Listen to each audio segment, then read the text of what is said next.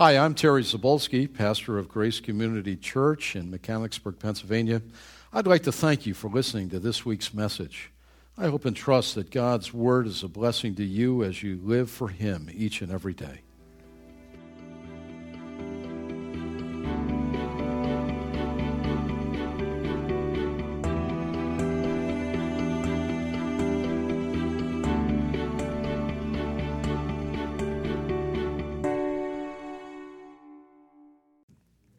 Amen. Well, we're in our summer series.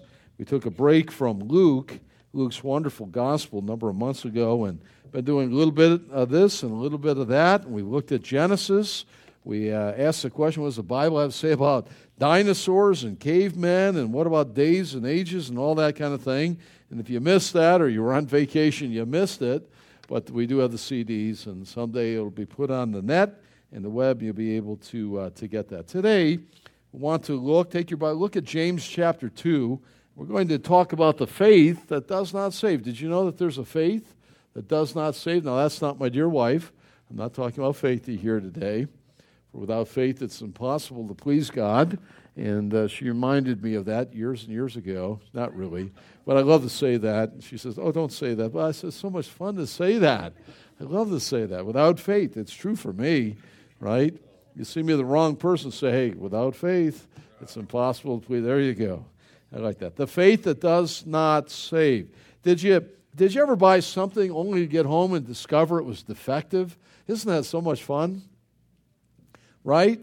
Isn't it? Defective stuff. Man, it's not supposed to go bad so quickly, and it does. Well, it's one thing to have a defective hip.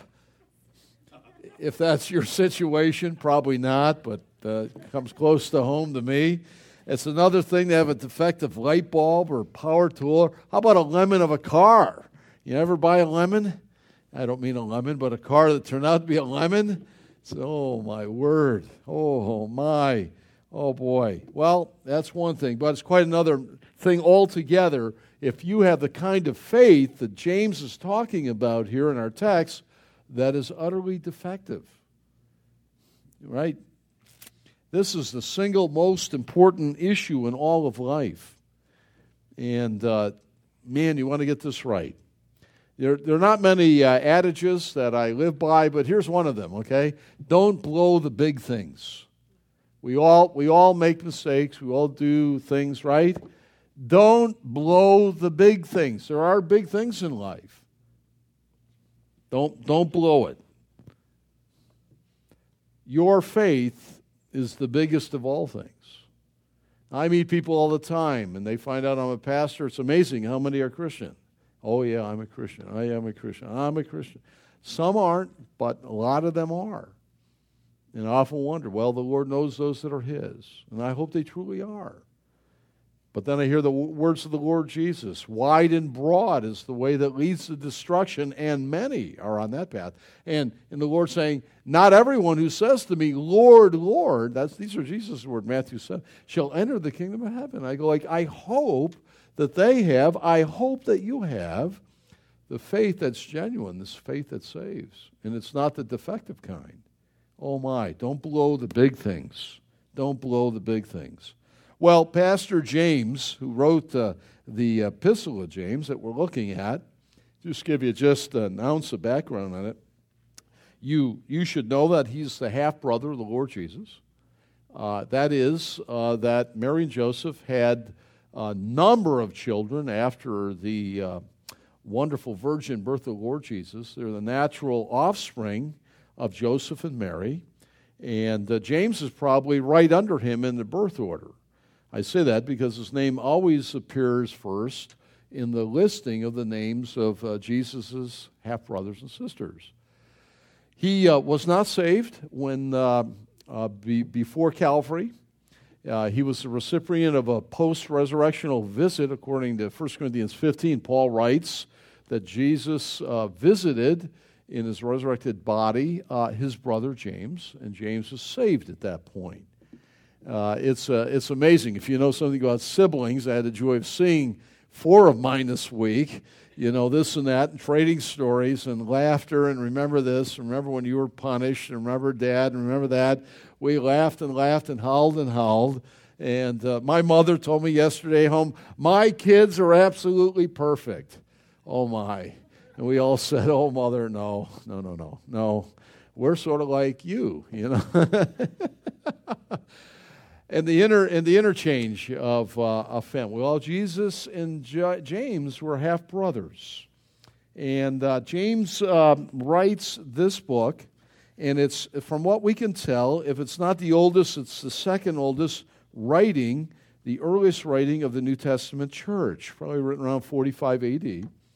And he is the pastor of the first church. Isn't it funny how some churches in days gone by, not so we don't see it today.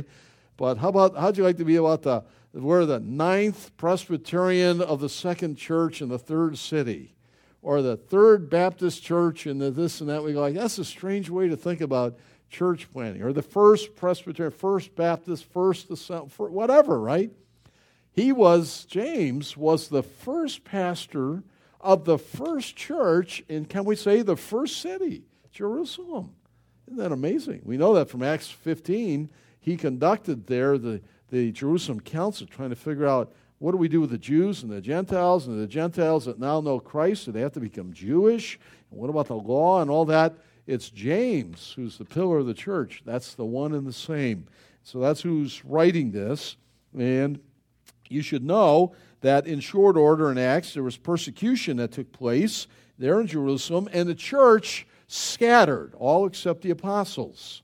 They scattered all over the known world at that point. And so James, feeling the need in the heart of a pastor, and Faithy and I know what that is, a yearning to flock and to care for. When you're not here, I worry about you. I tell you that. We worry about you. I never take attendance, but I look out and I can tell you who is here and who's not when I go home. And I worry. I wonder if they were hit by a bus. Are they sick? Are they in bed? Are they out of town? Are they doing something they ought not to be doing? Are they snared? Satan does that. He walks around like a roaring lion. You need to be here. You need to be here to encourage each other. This is the Thanksgiving dinner. We feed the Word of God. You skip too many meals, you get anorexic in your soul, and you'll wander away from the truth. And he's wondering about his church, now scattered, and he writes this letter to them. An epistle is a letter. He writes that to his church now scattered, and often it's called street-level Christianity. I mean, it's down on the street. He's not high and lofty like Paul. What's Paul mean by that? Got to study it. Paul just says it or James says it the way it is. Street level, right there from the gut, right? And yet he's like a good pastor. There's 108 verses in it, and 50-some imperatives. He's directive. He's like a good mother hen. You ever see a mother with a bunch of kids? Good mother directing at my dear daughter's like that. She's right on top of them. They get away a little bit, but boy, she pulls it, snaps it right back. James is like that, lovingly caring for his people, now scattered, and 108 verses. Every other verse has a command. He's like this, doing that. And we're going to come in chapter 2. We'll look at the end of chapter 2 next week. But here he is going to talk about the all-important issue of the faith that fails to save. He wants to make sure that they got the real deal and that they're not a part of, visibly, the people of God and yet die and find themselves in hell. What a horrible thing that would be, wouldn't it? To be a member of church, baptized, all those things, right? And to be lost. And believe me, it happens. It happens. If the Lord Jesus were to come tonight or today and we'd be caught up to meet him in the air, 1 Thessalonians 4, as a pastor, I'd be looking for all your noses. Where is everybody here? And what a terrifying thought that is to me, that you should miss the grace of God. I don't want any of you to, and any of your loved ones, and any of those. And so that's what James is dealing with here as the shepherd, and he wants them to be saved. And so we need to know that there is a faith that does not save. And he tells us here that faith alone saves, but a faith that is alone does not save. All important. Martin Luther wrote, there's a faith that does not save, man is justified by faith alone, but not by a faith that is alone. Is exactly right. We only have a few minutes, but we're going to develop this quickly. There are three reasons he gives us in chapter 2, verses 14 to 19, three reasons why you must know that the faith without works is defective. Three reasons. Let's read the text. And I should say, I was reminded this morning when I was a 10th grader in high school, they were doing something in our church, and our Sunday school teacher, Mr. Gibbs, looked around and said, hey, we need to do something. And it was sort of on the way out, and he looked at me and said, hey, I want you to read Scripture this morning. We're kind of doing something and honoring the children's and Sunday school, and I know you guys are in high school. I think it must have been 9th or 10th. So he said, hey, Terry, you go up there and read a text. So I've been reading this text and didn't understand it. Thankfully, I understand a lot better today, but this is the text. This is the very text I read. How many years ago? 1969 or 68 or something like that, standing with 400 or 550 people, and my mouth cotton dry, but the Lord helped me to spit it out. And here's the same text, James chapter 2, verse 14 to 19. James writes, what good is it, my brothers, he's writing to Christians, if a man claims to have faith but has no deeds? Can such a faith save him? Suppose a brother or sister is without clothes and daily food, and if one of you says to him, go, I wish you well, keep warm and well fed, but does nothing about his physical needs, what good is it? In the same way, faith by itself, if not accompanied by action, is dead. Someone will say, you have faith and I have deeds. Show me your faith without deeds, and I will show you my faith by what I do. You believe that there's one God. Well, that's good. Even the demons believe that, and they shudder. Well, in these few verses, there are three reasons why you must know that faith without works is dead. It's real simple. Look at the outline, Roman number 1. This kind of faith does not provide salvation for the possessor of it. It doesn't benefit the person. It doesn't benefit you if you have this kind of faith. That's what he said in verse 14. Can such a faith save him? It's rhetorical. Well, James asks the question of what use or what profit is this kind of faith? And the expected answer is it's worthless. Absolutely worthless. Useless. No profit. B, and a situation is envisioned in which someone claims, they're claiming to have genuine saving faith. I'm saved. I walked an aisle. I signed the card. I prayed with my mama on the swing when I was 5. I'm the superintendent of Sunday school. I've been a deacon. I have all these things, right? I'm saved. That kind of thing. He envisions. He supposes it in his text in verse 14, right? This person, and he's not trying to deceive anybody. He isn't. She really thinks that I've got the real McCoy. I'm genuinely saved, sincere to the last degree. Yet, he or she does not display any works that ought to accompany genuine salvation. That's the problem. You see, this is the appropriate conduct that should flow out of a genuine heart. 2 Corinthians 5:17, therefore, if any man be in Christ, he is a new creation. All the old is past, behold, all things are new. Listen, if you are saved, the Spirit of Christ lives in you. You can't help but be a different person. Now, it's a long process. You're saved in a moment. You're justified by the imputed righteousness of Jesus. Your sin to his cross, his righteousness to you. Paul says that clearly in Romans 4 and 5. But sanctification, that's becoming like Jesus, that's being set apart, that's being made holy, well, that's another matter.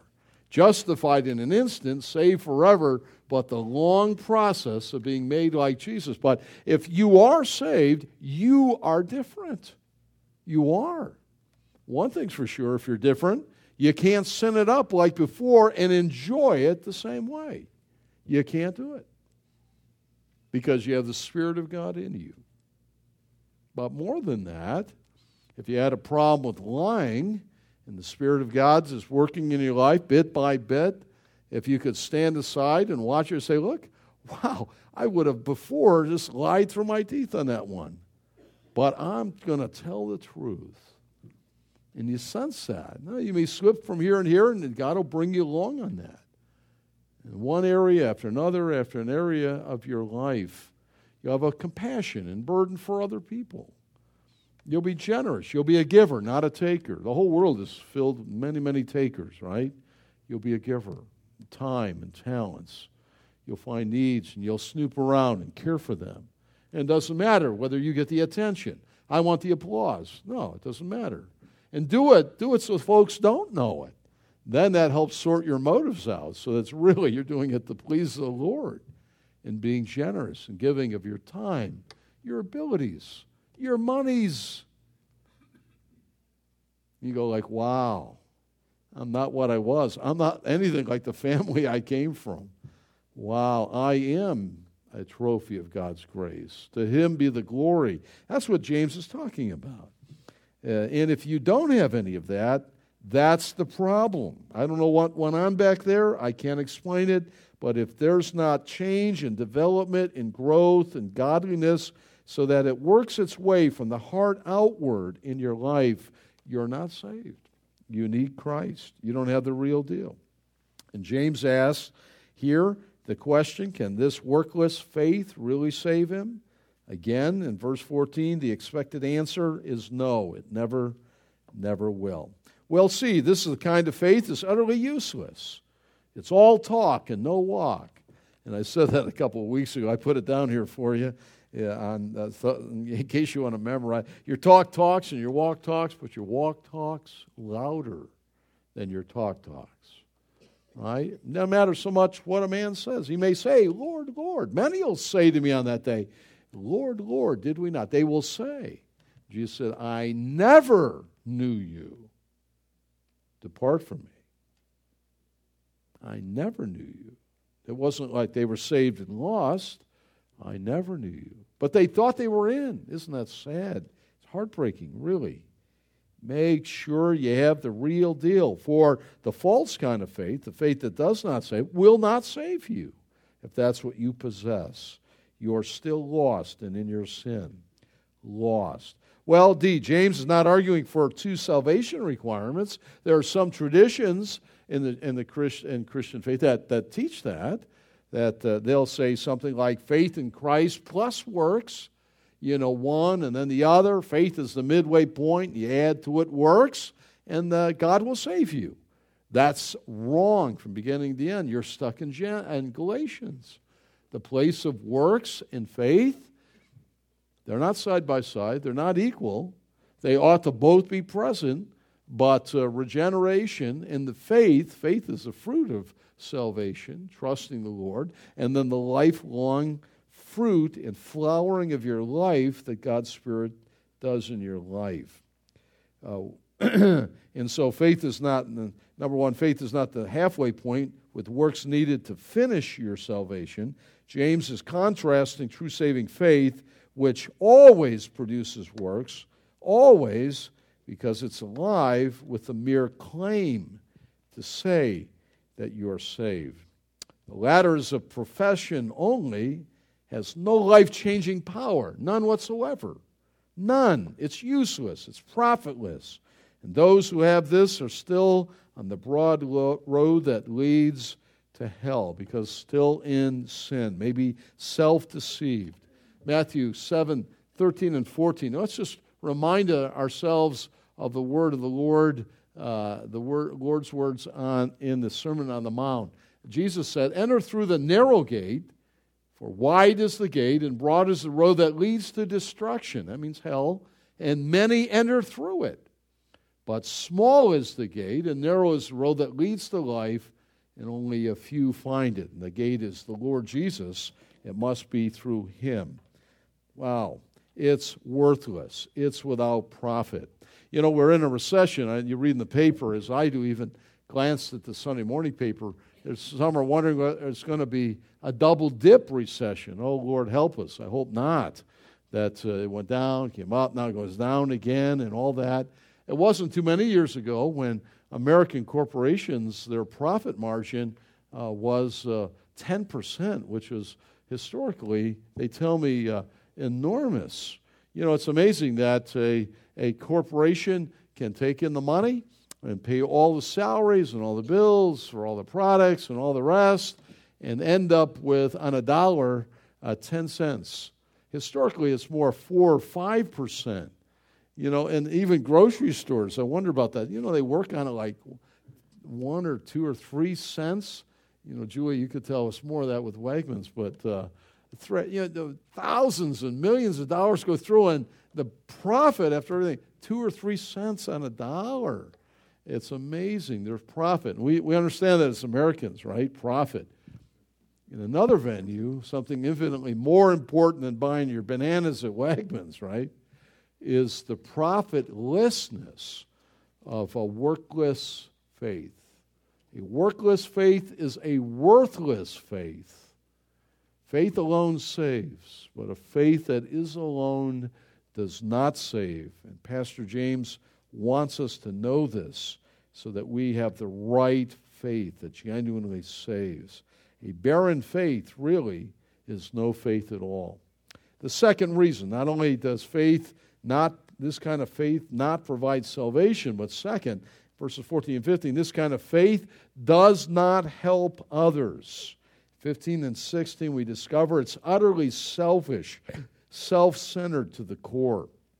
And I remind you, that's what you were born as, and so was I. Me, myself, and I. My toy. That's many years ago. This guy, this big. You can't have it. It's my Tonka trunk. Well, it doesn't change, does it? Unless the Spirit of God changes us. This kind of faith that does not save is utterly selfish. Let's reread again what he said, 15 and 16. Suppose a brother or sister is without clothes and daily food. We might say the bare essentials, right? If one of you says to him, "Go, I wish you well, be warm and well fed," but does nothing about his physical needs, what good is it? What good is it? You see, this kind of faith is utterly selfish. James illustrates his point by a supposed case of great need. I mean, this one is destitute. The situation is obviously calling for compassion. Remember the story of the Good Samaritan, those that passed by on the other side. And the Samaritan, the downcast, the outcast, helped him and met his need and took care of this one on the side of the road, left for dead. Well, Pastor James is supposing a similar case. One is utterly destitute of the basic essentials for life and calling for compassion and a demonstration of love. I mean, this brother, and he's a believer by the text, if one of you, right, needing food and clothing, I mean, he needed immediate and substantial help. The Greek word is gumnoi, and it means lesser needs, but in this, I really feel like the word means he's destitute, utterly without. Mother Hubbard went to the cupboard. There was nothing there. It was bare. There was bare. And we are our brother's keeper. Remember Cain's wicked words after he killed his brother? What a horrible thing, right? The first one ever born, a murder. No wonder we're in a heap of trouble, right? He said to God, "Am I my brother's keeper?" And answering through the centuries of time is the wonderful, powerful illustration of our wonderful Lord Jesus, who came as the Lamb of God and laid down his life for others. He was totally consumed for others, for the joy that was set before him. He endured the shame, and it was shame at the cross. And he cared for you and for me. Well, James is driving home his point and saying not only is this workless faith worthless to the possessor because it will never save, at the point of death it will never open to the gates of heaven, but second, it's worthless in that it's utterly selfish and does not even help those that are around. It is workless. It is despicably wicked, actually. And James proposes, number two, that that one of his readers might respond to this need with a few pious words, right? And that's what he says here. You know, some of you may say to such a brother in need, you know, I wish you well, keep warm, well fed, you know, but doesn't lift a hand to help, doesn't write a check, doesn't take his jacket off, doesn't care for him, doesn't make a meal, doesn't lend a shoulder, doesn't cry with him, spend time with him, pray with him. We've all been there, right? That's what he's saying. You know, a platitude like that. We might say, after offering no help at all, we might say, well, God bless you. And then you scurry off to what we're about to do on our very important schedules, right? My agenda, I've got my to-do list, right? And we don't do anything. Don't take the time, right? God forbid. And if we have the kind of faith in the Lord Jesus Christ, we've been saved very long, and if we can do that, that ought to light up the dash of your heart. I think maybe I got the counterfeit. How can I do that? How is my heart so hard? Everything I have is the Lord's, and my time and my effort, my talents, that I could be so hard-hearted. Oh, God, break my heart in that. And that's what Pastor James is pushing here, them to see. I mean, it's in all of us. We could all do that. Let's not look pious here. It's God's work in us that changes us and makes us like Jesus. It's amazing. Go in peace. No help. Wow. Well, B, we as true believers have a debt, and that's the way it's put in the Scripture. It's a debt that we owe other brothers in need. Romans 13, Paul talks about. We're to give the never-ending debt to love one another. One of the great one another passages of the Bible. Never-ending. It's like the coupon book. You buy a car and you get those 36 easy ones, right? Never made an easy one. And you pull it out and you come to the end and yippee, let's have a party. We paid it off, right? This is like a coupon book that's infinite. You go like, I did 36 and it's done now, 36 months. Your never-ending debt to love one another. You don't come and say, well, I've done enough now. I'm retiring, let the kids handle it. Never. Ever. That's what he's saying. That's what and we are to bear one another's burden. John tells us, I have it on your sheet, the same thing in 1 John 3, 17 to 18. But whoever has this world's goods, and boy, we're wealthy by world standards, and sees his brother, it's a Christian, in need and closes his heart against him, here's John's question. How does the love of God abide in him? The answer is, it doesn't. It doesn't. We're not making rocket ships here. It doesn't. For a workless faith is a worthless faith. It's not worth a plugged nickel, as they used to say. It does not save. It's utterly selfish. It's utterly selfish. Now, some of you have heard me tell this story. I love to tell it. There were two Pennsylvania hunters in the woods, maybe Huntington County, Larry, hunting for the big buck of their dreams. Mark's cabin or something, you know, and or Harry up north, you know, and all of a sudden they stumbled on a Pennsylvania bear, and it's coming towards them. It's got a whiff of them, you know, and maybe it's a female with the cubbies. They're ferocious, and the hunters, they see the bear coming and they throw their guns up in the air. To me, that's kind of a stupid thing to do at that point. And they start running, and they're running, and they're running, and they're running, and the bear's coming. And the one turns to the other and says, do you really think we can outrun the bear? And the one said to the other, I don't have to. All I have to do is outrun you. You limp in your lunch. Well, that sort of speaks to the utter selfishness of our hearts, doesn't it? And my brother's keeper, don't trip, And it does. And I despise that when I see it myself, and you ought to too, and we ought to ask the Lord to expunge that from our heart.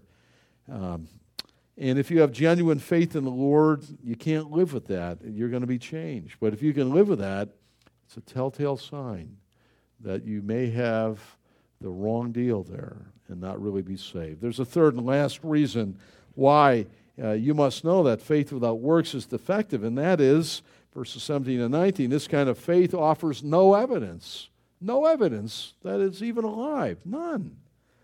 You see, it's a profession of faith, but not a possession. And James writes in 17 through 19, he says, in the same way, faith by itself, if it is not accompanied by action, is dead. It's a corpse. But someone will say, you have faith and I have deeds. Show me your faith without deeds, and I'll show you my faith, but what I do. You believe that there is one God, kind of like the Shema of Deuteronomy 6. The Lord our God is one. Well, that's good. Even the demons believe that and shudder. The idea is they're not saved. That's simply, they know it mentally. It's not saving faith. Well, a faith with no life-changing power is defective. It's dead. It's like the Dead Sea. Some of us have had the joy of being in the Dead Sea. We've used to take some study trips over there. Maybe we'll do one again in the future. And some of you have floated on it, and you can't really swim in it. It's 1/3 salt. It's the lowest spot on the face of the earth. Did you know that's 1,300 feet below sea level? It's heavy oxygen, so much so that you won't burn down there. The rays that cause skin burning can't get through the heavy oxygen, and so if you tan, you go right to tan. So it's great. It's great for running too. I had a part in Kyle Brady's father's funeral service this past Monday, and I was reminded in talking to Kyle, and then talking a day or two later, that we ran along there, ran about a 10-mile run along the Dead Sea, and it was so great because with a heavy concentration of oxygen, you can run all day. You don't even get. It's the opposite of the Denver effect, where it thins. Here you're 1,300 feet below. The one thing about the Dead Sea, it's utterly dead. It is dead. It's named rightly. The Jordan River, the Sea of Galilee, is teeming with life north. Jordan River comes down and connects in the Dead Sea, but the Dead Sea is utterly dead. It's so filled with salt and salinity, nothing could ever grow. Nothing. And there are no outlets. It just receives, there it is, evaporates, and it's dead. That's what he's talking about. The faith that is workless, the faith that is defective, gives no evidence of any life whatsoever. B, this is not saving faith. It is merely giving intellectual assent, like the demons he mentions. They know of God. They cognitively know that God is. We see it in the life of Jesus when he approaches the demon-possessed and the demon speaks. Lord Jesus is, and they're shaking and shivering, and they know they're under judgment and it's coming and all of that, but that's not the knowledge of Christ that saves. It's simply intellectual assent. It's like knowing the facts of history, and some of you are good at history. Love to study the Civil War. Some of you down at Gettysburg and the reenactments and all that. And Abraham Lincoln, four square and 7 years ago, right? You know all that, right? And so I know Jesus. He died, and Easter, of course, that's what it is. And Christmas. That's not saving faith. That's not saving faith. Don't miss heaven, my old pastor used to say, by 12 inches, right? You know it, but you've never owned it in your heart, the 12 inches there.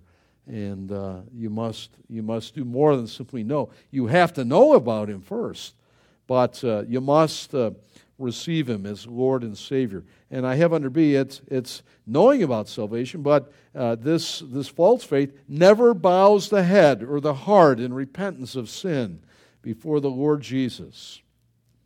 Even though one may have been born in a great godly family and you have a great heritage, you walked an aisle, you sang, you played in a band, you taught Sunday school, whatever. No change, you got the wrong deal. You're lost. It's the most loving thing I can tell you, because I want you all there when I count noses. I want to make sure you're there. I'll be looking for you. If I don't find you, I don't know how it's all going to work, but I'm going to be upset and so on. So I want you, but I got news for you. You're going to be more upset than I'm going to be upset. And your family and friends and others that you know, they're going to be more upset. For hell's a long time. Long time. Forever? I don't even know what that is, but that's what the Word tells us. Well, see, true faith will always display itself by fruit. Verse 18, if you are truly saved, there will be fruit everywhere. Everywhere. Blooming everywhere. Man, have you seen those knockoff roses? Aren't they beautiful? I don't know where they came from, but I don't know if they're a recent hybrid. Beautiful flowers, bushes, those roses are beautiful. Everywhere. I look out my window, there they are across the street. That ought to be your life. You ought not have to take a magnifying glass. I know there's fruit there somewhere. I'll find it.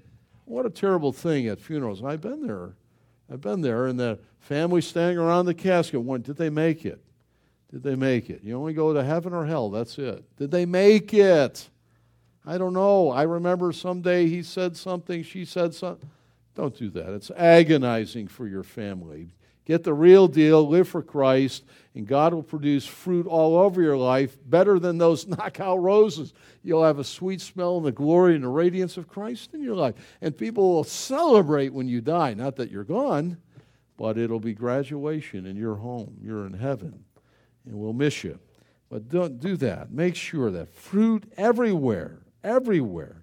True saving faith is active. It's alive. It's energetic. It's not like a corpse. It's not.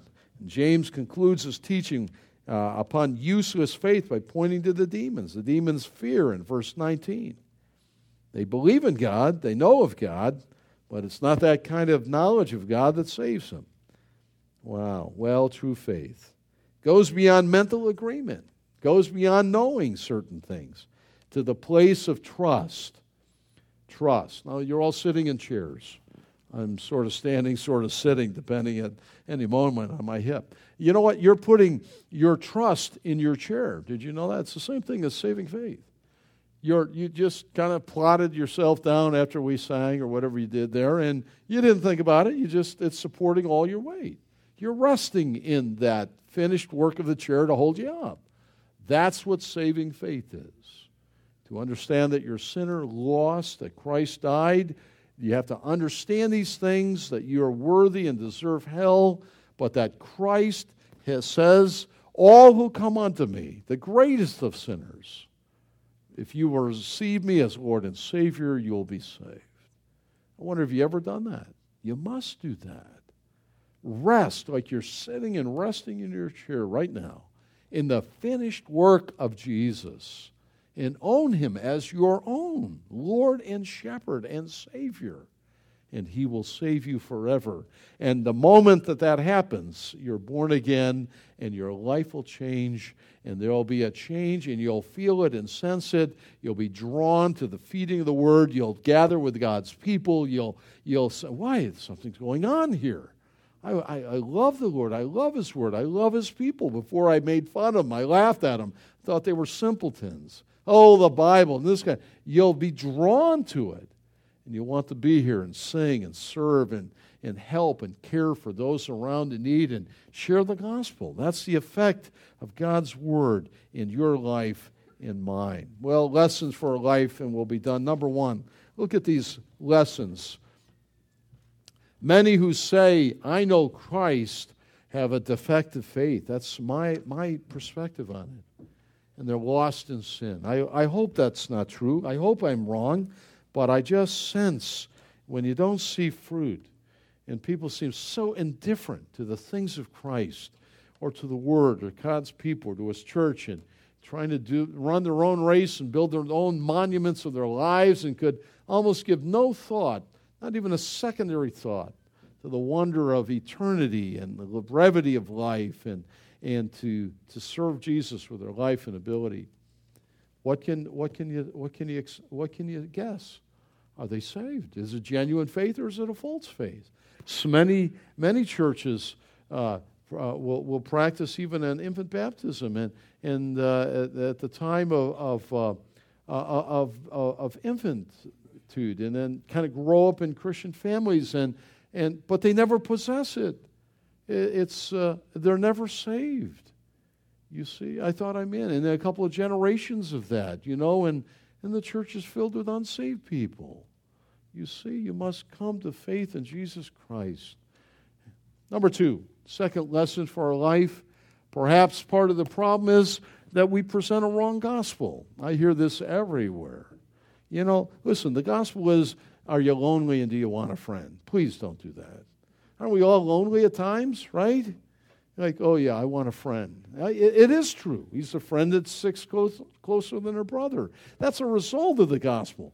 And they say, well, I prayed with him and he invited the friend to be his friend. You missed it. Please don't do that. Or how about, joy? Do you want joy? It is true. There's joy like nothing else. God satisfies our soul so completely and utterly when we come to Christ. That's a result of the gospel. It's true, but that isn't the essence of the gospel. Do you want joy? Yes, I want joy. Come pray with me. That's not it, see? And I struggle with the fact, and it's forever, and we sing about it, and ask Jesus into your heart. I can't imagine what children are thinking of with that. I know we use Revelation 3:20, behold, I stand at the door. Technically, Jesus is knocking to get into the church there. Now, it is true that whosoever shall call on the name of the Lord shall be saved, but I just end up sometimes wondering what people are thinking. I ask Jesus in my heart. Do you mean by that you acknowledge that you were a sinner, lost, worthy of hell? You came to understand the love of God in Christ, that Christ died to make the payment for sin, and you bowed your heart, confessing in contrition your lostness, and you received Him as your Lord and Savior. Now, if you mean by that, I ask Jesus in my heart, then that's okay. But I often wonder, what do people mean by that? I know we're fond of talking about the simple gospel, but the gospel is not simple. It is utterly profound. It is the mystery and the wonder of the ages. Look at Paul. He's on bended knee in Romans 11 at the end of that. A great doxology. Oh, the wisdom of God to provide salvation. Number three, does your life evidence real change? God's work in you will produce fruit and works. Does it? I can't measure it. You know from the heart out, God knows. But if it doesn't, I wouldn't let the night pass. I'd kneel by my bed tonight. I wouldn't even wait that long. Lord Jesus, I don't know where I've been. I definitely haven't been where I ought to have been. I don't know what went on back there, but I want to make sure I receive you as my Lord and as my Savior. Thank you for dying for me. That's it. When they carry you out, like Roger mentioned, he wants to go out feet first. I told him I'll lead the way for him. The question is, were you in Christ? And all that Paul means by that. En Christos. You're either in Christ or you're not. That's it. That's it. Say, I want a third choice. There's no third choice. We're not at the ice cream place, Number four, demonstrate your faith. Would you do this? Say, Lord, help me in this. Not to be self-centered and selfish. Demonstrate your faith. May it be Christ in you by caring for the needs of others, and especially for the household of faith, as Paul tells us. We want to do that. It's a brother here, James is talking about, a brother. And finally, number 5 and last, if you're truly not saved, perhaps you are now convinced you're not saved, I would urge you, don't let the day pass. Call upon the name of the Lord. Oh, today. A workless faith is a worthless faith. It's not worth a plucked nickel. You're saved by faith alone. But a faith that is alone does not save. Does not save. Come to know Christ. Live for Him. Bloom like the most beautiful garden and serve Him. Shall we stand and be dismissed with the word of prayer? Father,